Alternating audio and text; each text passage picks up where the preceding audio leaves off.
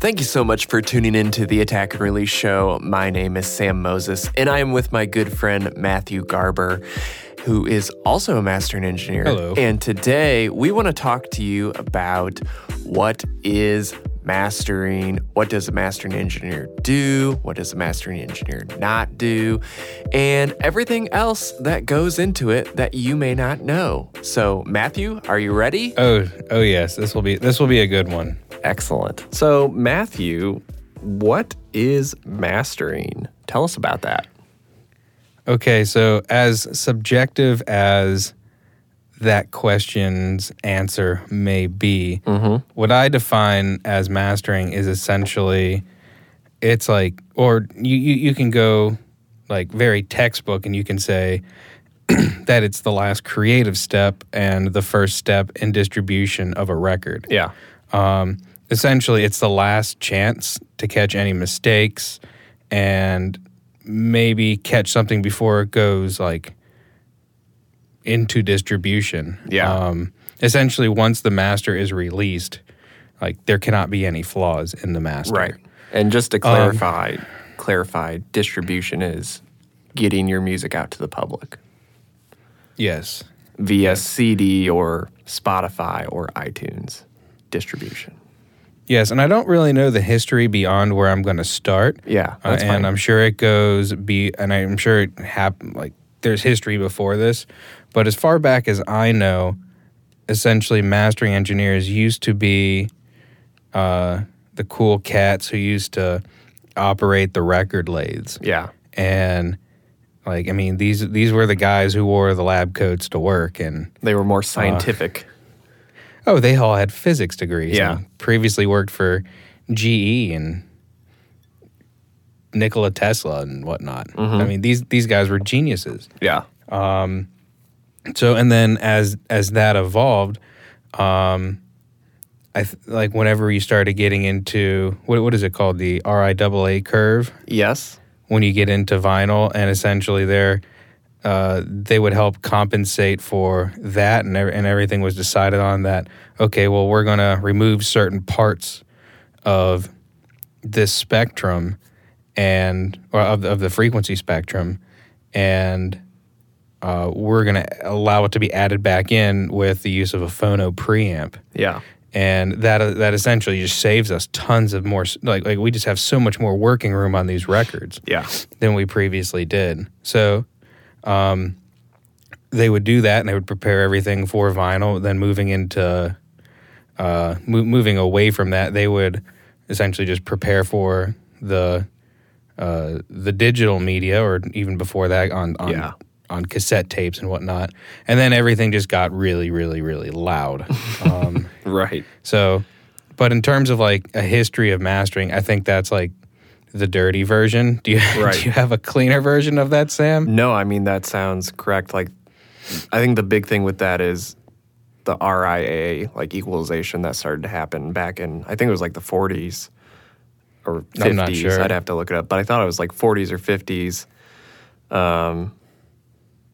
That, once that started happening, I feel like mastering started to kind of plant the seed of what it is today, which, like for me, it's still about taking a mix and getting it ready for, a proper release and distribution. But it's more so, for me, like enhancing what's great about a recording and hiding anything that's going to hinder it from translating, to the consumer, and making sure it does all fit, And years ago, it was more so like fitting it all on a CD, with time and everything. But now it's, you kind of have unlimited time because you're doing digital for most stuff. So I just looked it up. The RIAA equalization was intended to operate as a de facto global industry standard for records since 1954. There you go. Okay. So that's close. So 40s, so there you 50s. go. And I mean, if you ever want to hear what your record actually sounds like, just don't use a phono preamp.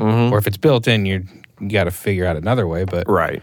Essentially bypass the phono preamp, and you'll hear essentially all the bass and all the high end is cut out. Right.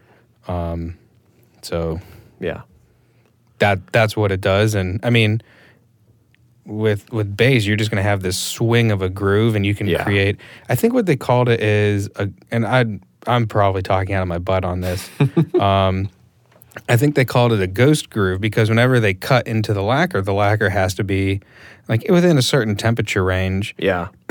And if the groove swings pretty violently toward, say you have you just have like a big kick, or the bass just drops pretty hard. Yeah. And it swings that groove because the groove prior is still malleable and pliable and soft. Yeah. It can actually pull that groove towards it, or it can leave an impression of interesting the bass groove in that thing. So actually you're hearing it, and you'd essentially be hearing it like before it happens. Yeah. So that's cool. Or but interesting. Record cutting has gotten a lot better because now you have, or like I think with the Neumann and Scully lathes, they did this, is that you feed it through some type of computer system. You feed the signal through it. Yeah. And there's a little bit of a delay on it. Yeah.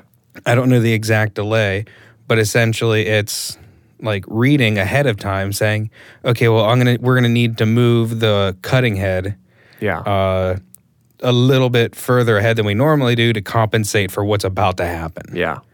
So it's like, this stuff is incredible and awesome. Yeah. I want to learn more about it. Yeah. And that's mainly for vinyl we're talking about, obviously. Oh, yes. Yeah. Oh, yes.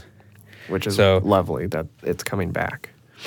Oh, yes. But getting into CDs and whatnot, you had essentially you would have your master CD, like your duplication CD, which would be, it was glass, correct, Sam? Yes. Yep. I think it was. Everything was written onto glass, and then that was your master. Yeah. Like that's actually like what the mastering engineer is, like that's what they're making. They're making the master. They're making the master copy. Yeah.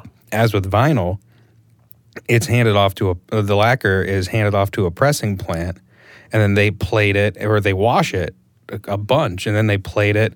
I think it's a nickel plate. Yes. And you're eventually able to peel off this. I think it's like first you're washed, and then I think there's a silver that's put on it, and then it's dunked in nickel plating for a couple hours. Yeah. And then it's finally hard enough to where then when you peel it off, which the nickel is hard enough that you can peel it off. Yeah. It's hard enough that it creates a positive stamp. Yeah. So you have a side and a B side. Yep.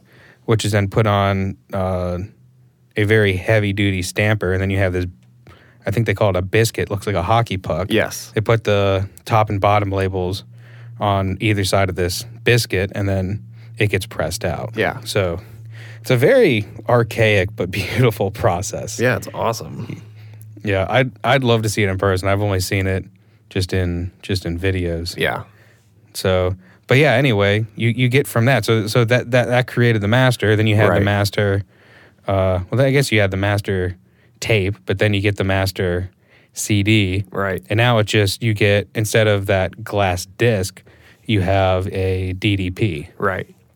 So, and that will essentially serve as in place of that glass CD. Right. Yeah. So it essentially you can't destroy it unless you corrupt it in some way. Right. Which is why we moved to DDP, because it's more reliable and all the information's in it. And it's essentially foolproof is the idea. And it allows us to transfer, no longer have to mail a CD somewhere and then have the glass cut for it and then make your CD. You can just upload the DDP instantly and they start making your CDs essentially. So there you go. It's pretty great. I like DDP. I have not had a problem with it. Unless you have somebody open it. Right. Yeah. That's why I tell people not to open it. Sometimes people open it and poke around and then it's messed up if they do something to it. Yeah. Normally it's just somebody's curious, but if you send and I think you said that Triumph sent you a DDP player. I think you sent it to me. Yes. And it's like now you can just send it to clients. Right. And say, hey, if you want to know what's in here, you can go ahead and listen to your CD and how it will be like played back to the whole world. Right, yeah. So yeah, I'm waiting for like DAWs to start putting that in to their software because it's so standard now. It's just kind of like, and a DDP player is like one of the most basic things you could ever make. It's like a megabyte size. It's just like an iTunes, but it's called DDP and it reads DDP. So well, I mean, and it shows you, like, if nothing else, like having the artist look at it as well and be like, hey, there was a spelling error on this song. Can we go ahead and can we reprint this DDP? Right. Yep. And it's like having another set of eyes on that, which is funny because the role of mastering engineer is another set of ears. Right. On your thing. So to have another set of eyes being like, oh crap, I spelled this wrong. Right.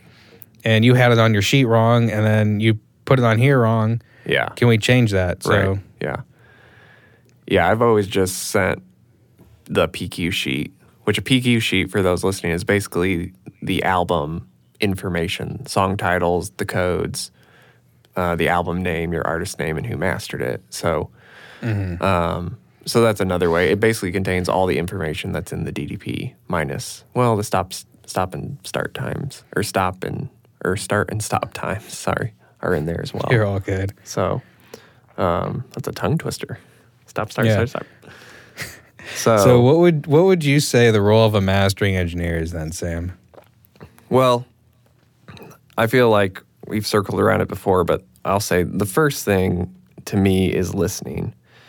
And when I get a mix, the first thing I do is organize my session and kind of organize it top to bottom of the track listing, and I'll just listen to it.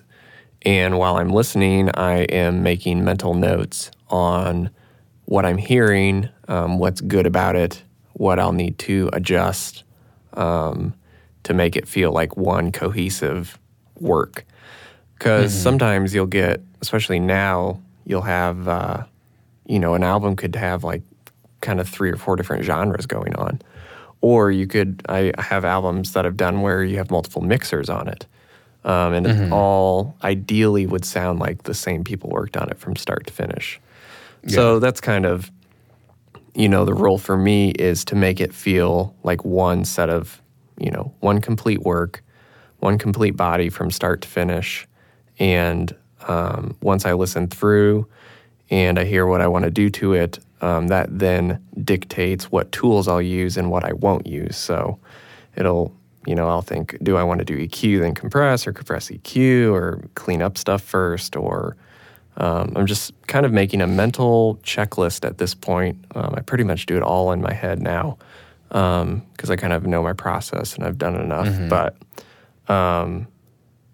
just really listening and making sure I know where the album's at and where it needs to go. And also listening to the client tell me, like, a lot of my clients have issues still with the mix, which is kind of an interesting thing because we're just in an interesting place where, like, there's a lot of mixers. The majority of mixers, I feel like, have a revision limit.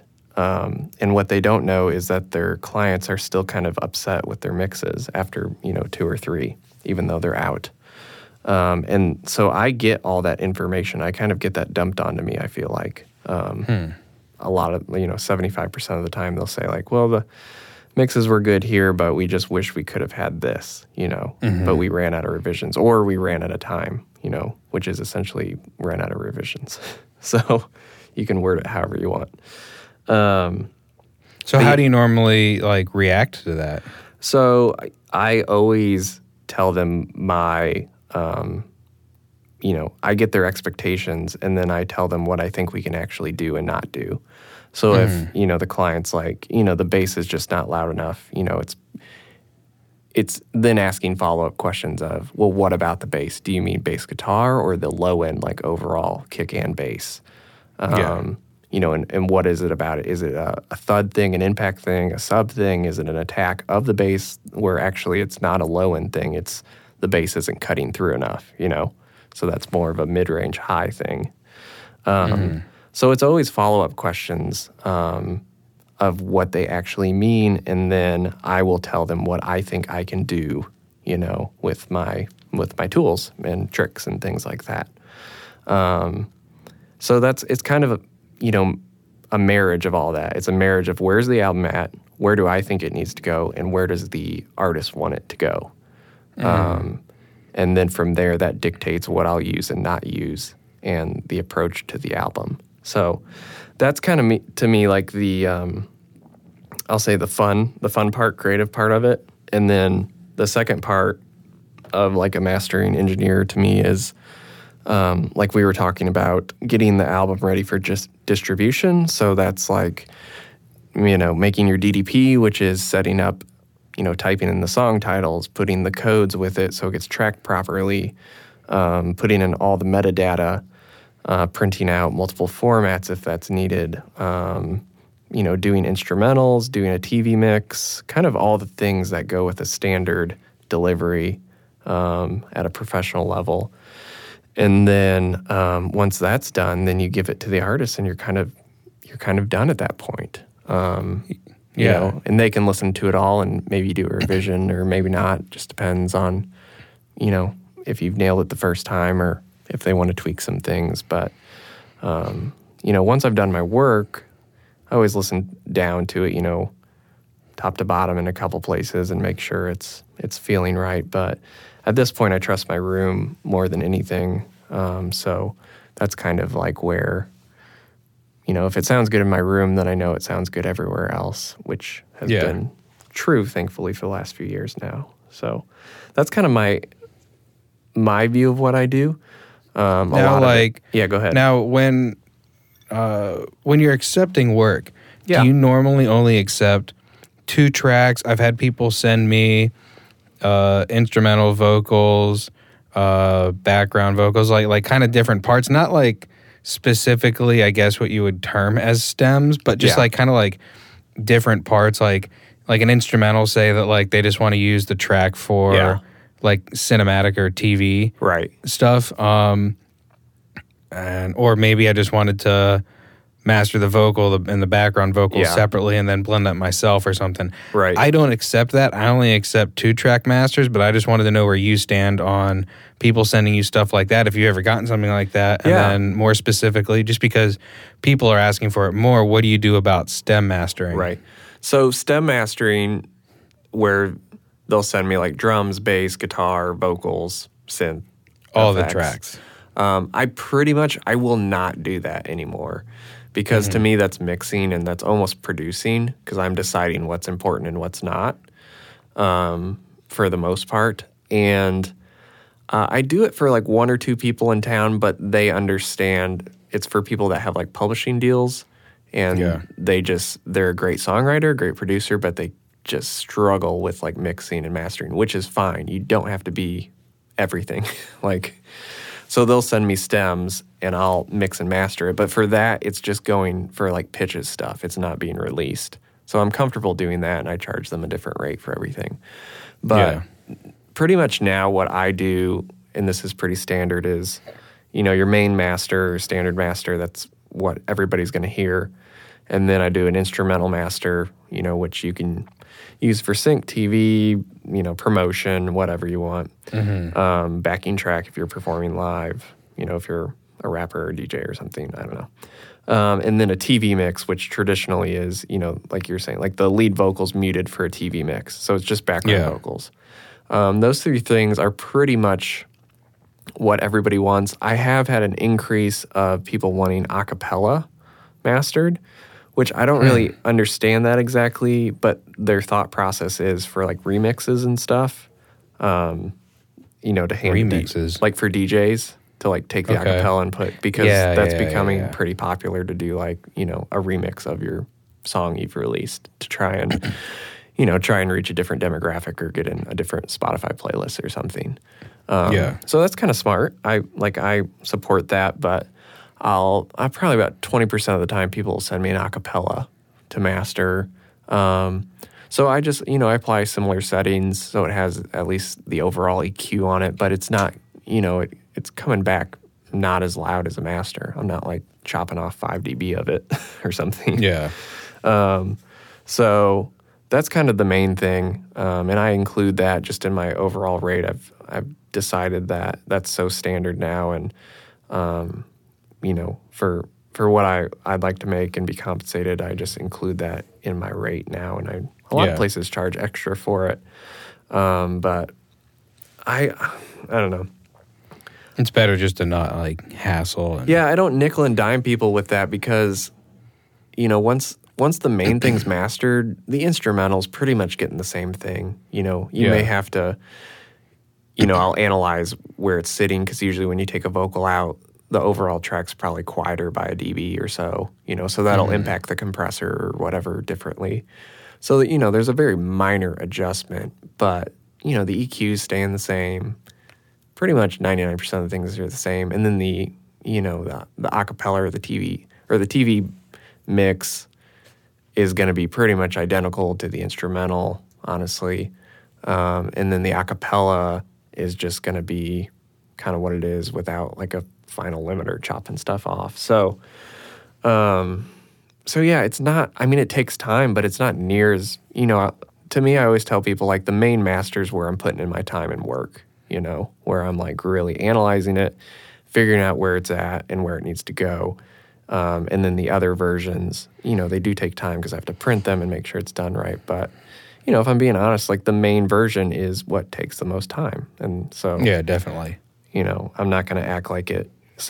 I feel like companies act like, an instrumental, I'll have to start all over and do it all over again. And it's like, anybody who's been mastering for a long time at those companies that do that and say that, they're pulling your leg. So I don't really support that. Yeah. Yeah. But that's kind of that's how I usually approach those situations. Does that make sense? No, definitely. Okay, cool. It's pretty well covered. Sweet. Yeah. Let's keep moving down the list. Cool. You want to go ahead or you want me to go ahead? I want to ask you a question. You can ask me a question. Okay. I want to talk about the idea that you can only hear a song for the first time once and what that means with mastering. I can't remember who first quoted that, but I've been studying certain mastering engineers, and it's kind of like my hobby of what I do in my free time, which is probably really nerdy. Yeah. But I want to study guys who have been in the game a lot longer than I have, and there's a mastering engineer. I found a couple of podcasts that he's been on, and he quotes this, but he's quoting somebody else, and I can't remember who that is. But it's essentially every time past the first time that you hear a song, you're in, let's put it this way. If you're sitting in your car and you hear a song on the radio and it's just like blowing the top off in terms of the high end. Yeah. And I guess it wouldn't be the radio, say you were listening to a CD. Yeah. And 2 or 3 tracks down the line, you're no longer hearing that. Granted, those artifacts and that CD is more than likely still that bright. Yeah. But your ears have tuned and they've kind of like naturally like compressed and everything so that now it's a pleasant listening experience. Right. So the more you listen to a song and the more that you dive into it, you don't really have that objective opinion that I believe a mastering engineer needs to be equipped with. Yeah. And that's essentially going to mess with your decision making. Right. That's your job. Your job is to make decisions and relatively quick decisions before your ear changes. With that said, it's something I'd like to ask you about because I've never really asked you about this. Yes. Is you really want to be taking like breaks for your ears. Right. Just listening to nothing or just going outside or you need to take a break for your eyes too. You're sitting in front of a computer all day or whatnot. So what do you really do with like taking ear breaks and whatnot? Yeah, so basically my approach with my workflow is like I will organize the session usually like the night before. So all that like annoying organization work is done. The little admin work. Yeah, the admin work type stuff is kind of done. And I will usually listen that night to the album with fresh ears. And I will make notes. And I may not may, if I'm honest. I usually start to dial in things immediately because it's my gut reaction. It's exactly what we're talking about, which is now with that. Yeah. Do you like dial in before you've listened to the full song, or do you like listen to the full song and then listen to it again and dial it in? Usually, I am starting to play with the song immediately, like after the first, like getting to the bridge. So like I've heard a verse, a chorus, a chorus, and then we're getting to the bridge. And usually by then I'm already making mental notes of like, oh, the kick, oh, the scoop two, oh, this, oh, the vocal. Where's the vocal at? I need more vocal. Like, oh, where's the top end? And I start to kind of, just push some buttons, turn some knobs, and then I'll bypass everything, for the next song and kind of like make a note. It's all, to me, like the first run, like we're talking about, it's all about my gut reaction at this point. Yeah. And my gut reaction now is like, it's always right. Like it's my instinct and it's just my intuition. And I don't feel that way for no reason,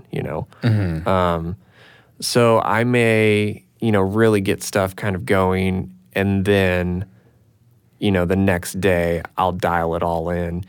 And I will only take a break between projects. So sometimes, sometimes I've done 2 albums in a day if they need it. So it's like an album in the morning and then take a lunch break, for a couple hours or even more than a couple hours, go to the gym, get outside. I don't listen to anything. If I'm at the gym, I won't listen to anything. I just give my ears a full rest. And then I'll do something, later at night, which, there's the argument of like, oh, you're fatigued at night. But I really am quite disciplined with my life and my schedule and my health and my rest to where if I know I have a huge day, the day before, I am like going to bed early and like I am clear as can be for the next day. And I don't do anything else. Like the only focus is those 2 things. You are pretty darn disciplined. I was texting you last night about this podcast, and it was 11:30 my time, and I think 10:30 your time. You're like, all right, going to bed. And I'm like, right. And I'm like judging myself silently, and I'm like, I'm up until like 1:30 in the morning. I don't have a project today, but right. I'm up until 1:30 in the morning, and I'm like, man, maybe I should be more like Sam and go to bed at a decent time. I mean, it's what I had to do, for me. Like some people can just cruise. I got a buddy in Chicago who literally, he's got 2 kids too, but like he can cruise on like 2 hours sleep and he functions awesome. Like he crushes it still. And I'm just not that way. Like I tried. I'm like, I can do that too if he can. And like I'm just a zombie and I'm not my best. And I want to bring my best self for my projects. So it's taken me, it's probably taken me 5 or 6 years to get to that discipline, of being like, you know what, I actually do have to go to bed at 10:30, and in Nashville, that's early. Like, I miss out, a quote unquote miss out. I don't feel like I do anymore. But, when I started doing it, it's like saying no to people who are like, meet me at the bar at 11. I'm like, I'm already in bed an hour ago. Like, you're just starting and I'm already, in my first. I'm wrapping up. Yeah, I'm already done. So yeah, with ear breaks, like, I think I've built up to like a tolerance of like I could honestly probably do like 6 to 8 hours of, straight work and be fine. But I didn't used to be that way. And I also listen a lot quieter than I used to. And I think part of that's my room being set up better now. Have you ever measured it? How loud do you listen? Yeah, it's like, I want to say it was like 80. It's like quiet. I think a lot of people say like the golden is like 90 or 93. So I'm below that most of the time. And I don't know. I've learned to listen that way, and then I'll crank it up, I usually crank it at the end, the last 10%, working on it just to make sure, see how it's going to sound. Because every client, like the first thing they do is put it on full blast, At least that's what my clients tell me. So, and usually like it'll either be on KRK Rockets, so it's like I turn up really loud just to hear like, is something going to distort, how they're going to blast it first. So it's kind of like I mean, my room doesn't distort, but you can hear when things start to get pushed, harder. Yeah. So it's, I do a quick check across the board on mainly the choruses. I'll go to each chorus. I'll jump to each one with a marker and, make sure they all feel right when they're super, super loud. And then do you have the Rockets in your studio as well? No, I don't. I've never, well, I had a pair for a while at a studio I was at, but I got rid of them. I don't like them. I don't know. I think they're terrible. No, I was just curious because I know that's not your main pair of monitors, and I was just curious if you had like another listening room or something. Yeah. Well, I'll take it out to the living room that has like the old JBL Sentries, which are really big, from my dad, like back in the 80s. So I'll take it out there and plug it in through the preamp and stuff, because that's where my record player's set up. So I'll plug it into there and play it on there. And, between my room and that's all I reference, and then I'll send it off. I'll usually send it off, and then I'll go listen to it on earbuds like the next day or something, or in the car. Yeah. I'll finally have it in the car. But that's just kind of how I work. And that it does work for me in my workflow and approach. But yeah, the ear fatigue thing, like, I think I've gotten to the point where I know when I need to quit. I can just feel it. I mean, it's called fatigue for a reason. Like, you can just feel for me, I feel like it. Junk. Yeah, I feel it in my head, and I feel it in my my back a lot, in my neck, which, for a long time I thought was posture, and I've worked hard on that. Another discipline. I bought one of those posture fixers this year that straps on my shoulders and pushes my back correct.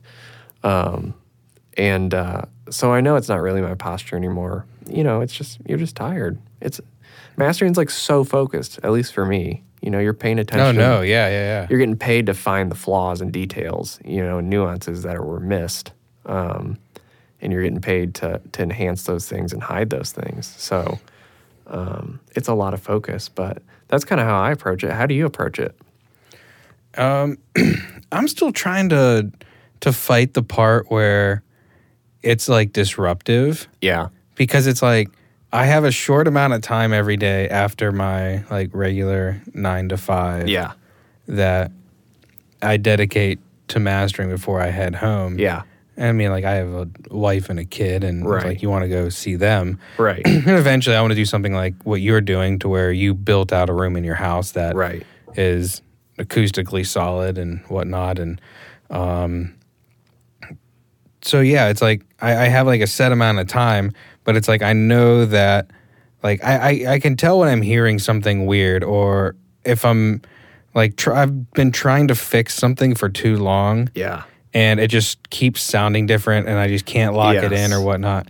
And it just so happens to be around, I'm not saying that I have this problem every 45 minutes to an hour, but I can sense that there's like a little bit of fatigue that I have after about 45 minutes to an hour of doing it. Yeah. And I'll normally like go over to my phone and be like, hey, Siri, set a timer for 10 minutes. And she's probably going to do it right now. Yeah.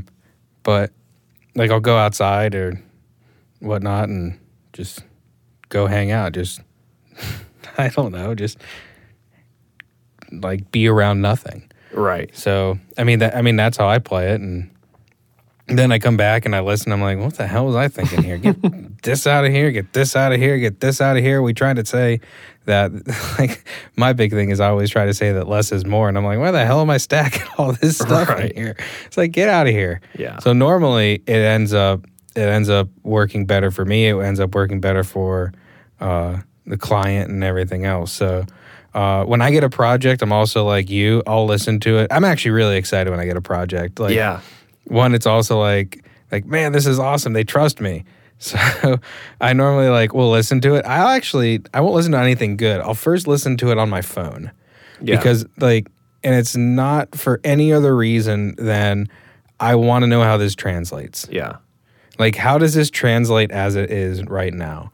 And normally I also get projects at night when I'm not at the studio. Yeah. if I do get it while I'm at the studio, I will listen to it there. But I'm also like you, to where I'll be making mental notes. I normally will not dive into a song until I've listened to it at least once. Yeah. But I'm still at the stage to where it maybe takes me, if I'm doing a full length, it'll probably take me, say, 3 or 4 hours to lock in that first song. Yeah. And then it'll take me maybe 2 hours to get the second one, maybe 2.5. And then it kind of dwindles down and then equals out. It's like when I have a rhythm, I'm about like 45 minutes to an hour per song. Yeah. And that's when I get into a pretty solid groove with it. Yeah. But I'll normally listen to the song first and before I do anything else. And I'm having to tell myself several times to be like, Matt, don't touch anything. Stop touching something. And with the whole thing, you can only hear the song for the first time once. Right. Like listening to it on my phone is, I think, a lot different than listening to it in front of like totally. my speaker or my monitors, to where like I'm able to hear like every detail and nuance. Right. And make actual decisions. But normally if I do listen to it in like my little studio I have, like the only thing I will do is I'll pull up an EQ that I trust. Yeah. And it's where like I can do like option and then click on it, and then it will like zero in on that frequency, and I'll be like, okay, cool, we do have a problem here, and then I'll make a note of that. Right. Besides that, I normally won't touch anything. Yeah. But it's like if I hear a problem area, I'll try to zero in on it so it can be like one of my first things that like I try to take care of. And I'm more like whenever I EQ, I'm more of like a reduction person. Like I don't really add. Yeah. Because I think that like we're kind of in an era where people are just adding too much. Yeah. And a lot of it kind of gets lost sometimes. Yeah. So it's like, if anything, to try to bring a little bit of clarity, just trying to like clear the air a little bit. I mean, like anytime I'd mix front of house, it's like the first thing that I'd do is like, okay, well, these are overheads for a drum kit. Yeah. I can just dump in a low shelf here and then just slam it all the way over. It's like, I don't need any of this information right here. Right. So, and it's like, the first thing that I do with most things is like, okay, what can I cut? Right. Like, what room can I make here that this doesn't need, that it could be like something else could be bleeding into, say, a microphone or a microphone on a guitar amp or whatnot. Or like what weird noise like would an acoustic guitar put out that I don't want, that could mess up the mix like further on down the line. It's like low end, it's like I want to make room for the kick, the floor tom, rack tom, and bass. I mean, those are like let's go ahead and make just like a bunch of room just so I can like let those breathe. And it's just, that's what I was doing front of house. But it's like in mastering, it's like where can I make room and like where can I allow this to breathe? Obviously within reason. I'm not just going to do it. Right. But you have to have a reason to. Right. So absolutely. I mean, you can add stuff down the line, obviously, if it's necessary, but I'm a booster over a cutter overall. You're a booster? I am. I'm a booster. Maybe are you like a booster out of the box or in the box? I'm boosting both usually. I boost because I boost coming out of the box. Well, or I boost out of the box too into compression, because my first compressor is usually going to take off something. Well, I do have side chain filter on it, so it's not touching low end too much. But I don't know. I just like the way low end feels getting boosted usually into the first compression. But it's got to be done the right way. Yeah. I mean, I think that's what I've shifted into. I mean, I do both. I do whatever's called for, but I'm probably boosting more than cutting it the last few years. And I've been mainly getting material that has like too much low end or like even like the low end that like gets like really phasey and weird. I've had a lot of that, and like a lot of stuff like down in the 20s that's not supposed to be there. Right. Like you can listen to something and just tell it's like that's not supposed to be there. Yeah. It's like, and it's like we'll look at the pictures of the guy's studio and be like, I know for a fact that he can't hear this. Right. So I'm just gonna take this out and I'll know that he can't hear it. Right. But or he or she or whatever. But I haven't had a situation to where I've really needed to boost, and anytime I have, I really haven't liked the result of it. And I've used solid amount of EQs and whatnot and what I'm going to do. And normally for me, it's just cleaning it up. Yeah. Like, I mean, you change one thing on a 2-track, and then you're going to go and you're going to affect something else somewhere else down the line. Yep. So normally if I'm cleaning up the low end and I'm not doing anything crazy, it's like, I mean, maybe I'm going over a dB a little bit. Yeah. But normally when I cut, it's like 0.7, 0.8 is kind of where I am, like minus 0.7, minus 0.8. Yeah. I might go, if it's like something really crazy, I think like 1.7 is as much as I've cut. Yeah. And normally I'm a pretty skinny Q. Yeah. As well. Like normally it's somewhere between like 7.5. Yeah. To like 12. Yeah. So it's like a really, really skinny Q that I'm trying to get rid of, like stuff as well. So it's like normally I'm able to enhance the bass that's already there, the low end, just by removing some of the stuff that probably can't be heard in where it was tracked and mixed. Right. Totally. So, I mean, I think we've gone down the rabbit hole on this question a lot, but I mean that's what you do. That's what a mastering engineer does. That's the what this next episode question is. What does a mastering engineer do? Right. So I think that's what he does. That's what he does. Goes down the rabbit hole. That's the whole job, is to go down the rabbit hole of things. Right. And like you're literally dealing in. I don't know. Like me normally, if I like go near like 1.8. Like 1 to 1.8 on like a ratio for compression. Yeah. I've normally gone too far. Yeah. So, but it's like just being like, I don't know, I like 1.6, I like 1.4. I mean, that's the rabbit hole that you go down. Right.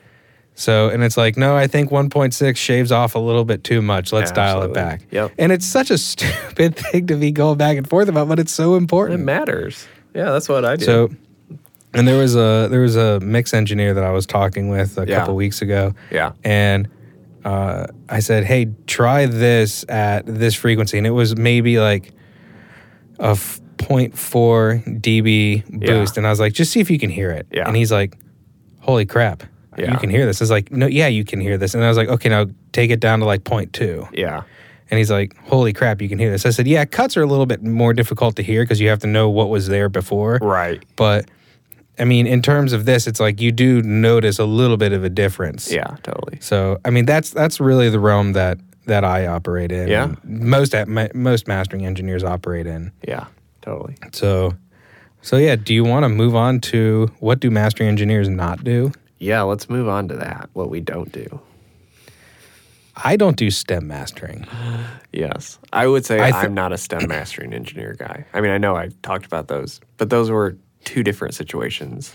Well, a stem mastering engineer, there's actually a term for it, and it's called a mix engineer. Exactly. There you go. So I'm not downing any mastering engineer who accepts stems. Right. But what I am saying, and it's more of a charge to people who submit them, is if you can't get the mix sounding right, then you more than likely should go hire a mixing engineer. Absolutely. Because they are going to do an incredible job with whatever you give them. I mean, they are blessed with many gifts that I do not have. Yeah. And I mean, picking the right tool for the job is, I mean, you're just gonna, they are gonna be worth their weight in gold. You're gonna pay for it, right? But they're gonna be worth their weight in gold. So, I couldn't recommend that more. Yeah, stem mastering, like, if you're that far along and you still don't know what you want, then I don't even want to really take on the project to master, because I have a feeling you have no idea what you want out of a master, so that's usually probably going to be a lot more work for me. And realistically, at that point, I may not even be able to give you what you want, you know? If you don't know what you want, then I can't give it to you. Well, and the weird thing, too, when I've gotten a project that's been, like I said earlier, you have the vocals, you have the instrumental and everything. And when I had to ask for the 2-track, the reason why I asked for the 2-track is because I was like, well, I'll just master this how I normally do. Right. Like the first time I got it, and everything was at Unity, and there was like a balance problem with the background vocals. Yeah. And I was like, I know this mix engineer, like I've studied his stuff. Right. And he doesn't make this type of mistake. Yeah. And so I said, hey, can you just send me the 2-track, either that, or I'm going to have to ask you for some like mix revisions. I said, which I don't like doing, and which you didn't ask for. Yeah. But I'm going to have to do this. Can I just have the 2-track just to see? And he sent me the 2-track and everything balanced out. Yeah. So I don't understand that at all either. So yes. I don't like dealing with stems. I don't like any of that stuff. I'm not a mix engineer. I won't pretend to be. Yeah. I'm a mastering engineer. Yeah. And finalization is what I do. Yeah.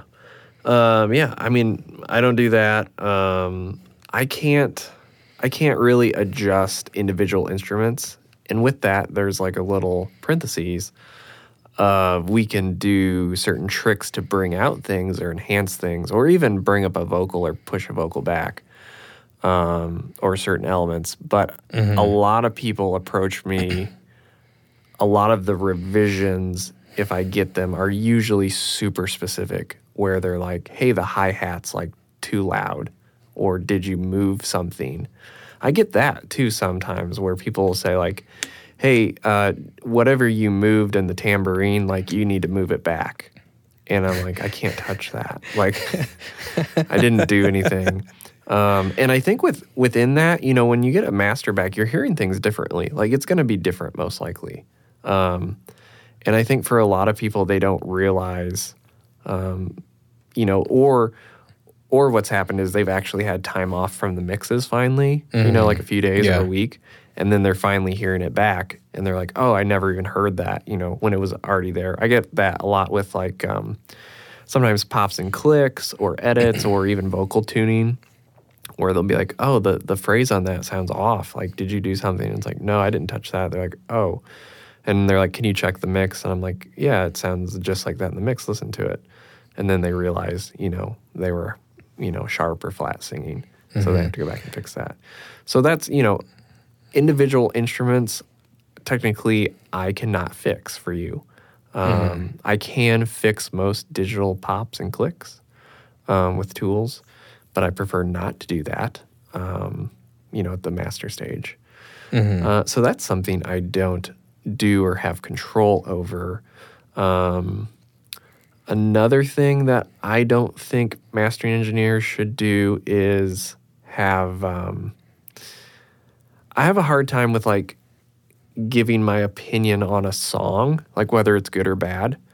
I'll have a lot of people ask me about, you know, do you think it's good or do you think the drums are right or this? And I don't like really saying it because I have no context. You know, I don't know how they were recorded. I don't know who's involved. I don't know what you've been through. I don't know who mixed it. Or, I mean, I usually know who mixed it, but I don't know what they got. You know, what were they working with? You know, the source files. So I usually try to stay out of all of that and just serve the song as best as I can, you know. And definitely, it's like everything has its limitations. Like every project has its limitations. Totally. And you're not really coming from a place where you're familiar with those limitations. So I mean, what you might say might like accidentally offend someone when you have zero context of like, what they were working with. Yeah. So I don't really do that. I try to stay out of that. Plus that to me gets into production too, and I'm just not, that's not what I've been hired to do. It's smart. Yeah, I try to stay, I always try to just direct people to what we're doing, the step we're on, you know, which is mastering, which is finalizing your album and making it translate everywhere. And so, you know, that's really, to me, what mastering's for. And I think a lot of people come to mastering thinking it's going to fix all their problems that they've had, essentially from probably day one, you know, where they've been unhappy with a guitar tone and the engineer is like, oh, we'll fix it in the mix, you know. And then the mix guy's like, oh, we'll have mastering take care of that. And then all of a sudden, the buck. You know, they're to me and they're like, hey, the guitar tone, can you fix that? And it's like, well, I can kind of shape it, but re-record it. Yeah, it's going to impact everything else. Or, you know, I can automate something for that. You know, if it's a solo or something, you can get really technical, and I do automation stuff, which I find fun. But you know, stuff like that. It just, you know, we're too far in the process to where I can't really help you at that point. And unfortunately, there's plenty of people that get put in that situation because they just don't know. They don't know they can push back, or they believe the engineer they've hired, who says, oh, we'll fix in the mix. When people say that to a new band, the band just goes, well, he's the expert, I guess. Yeah. So I guess, that's what you do. You fix it in the mix. And then, the next guy's like, oh, mastering. The mix engineer's like, nah, mastering will take care of that, your low-end problem with my, because I don't know how to mix a bass and a kick drum still. The mastering will take care of that, and you'll hear the difference. And it's like, come on. So those are, real life things that happen to me or have happened to me. Oh, but, I get it. That's something I can't really help you a whole lot with that. And so those are things I don't do. What else should mastering engineers not do? I don't know. Those are kind of the main things that come up, more often than not that I deal with. So that's my list. What's on your list? There hasn't been a lot that I've said no to. Yeah. Normally, I have no problem with offering advice on a mix. Yeah. And not that like I'm going to go give advice where it's not asked for. Right. I'm all about if I've been on the docket to be the mastering engineer the whole time, and the mix engineer's like, hey, do you have a second that you can check this out? Right. Something just sounds weird to me. Would you mind just listening? And it's what you're hired for. Right. Would you mind just giving this a listen and just telling me what you think? Yeah, I have no problem doing that. Yeah, I don't either. It does, however, go against the whole you can only hear a song for the first time once. Right. It does go against that. That's true. But normally, when I do get something... and I do give my advice. Yeah. Normally, it's a completely different project from the time I hear it to when I get it back because they've done something kind of paramount. Yeah, totally. To it. Yeah. Yeah. So I definitely have no issues giving mix, critique. It's more of the specifics when we're diving. Yeah, into is this good or is this bad? It's like and I'll just write back. It's like you realize like what you're doing right here. Right. And why I can't do that. Right. Why I can't give you an actual answer. Yeah. Yeah. So, in terms of what I will not do, I mean, you pretty much hit it on the head. It's like if someone's saying, like, "Hey, can you like fix something with this tone?" It's like, frankly, no, because I literally have 2 tracks to work with, right, and that's not really what I do. That's essentially that was the tracking engineer's job to fix that. Yeah. Exactly. Before it ever went down.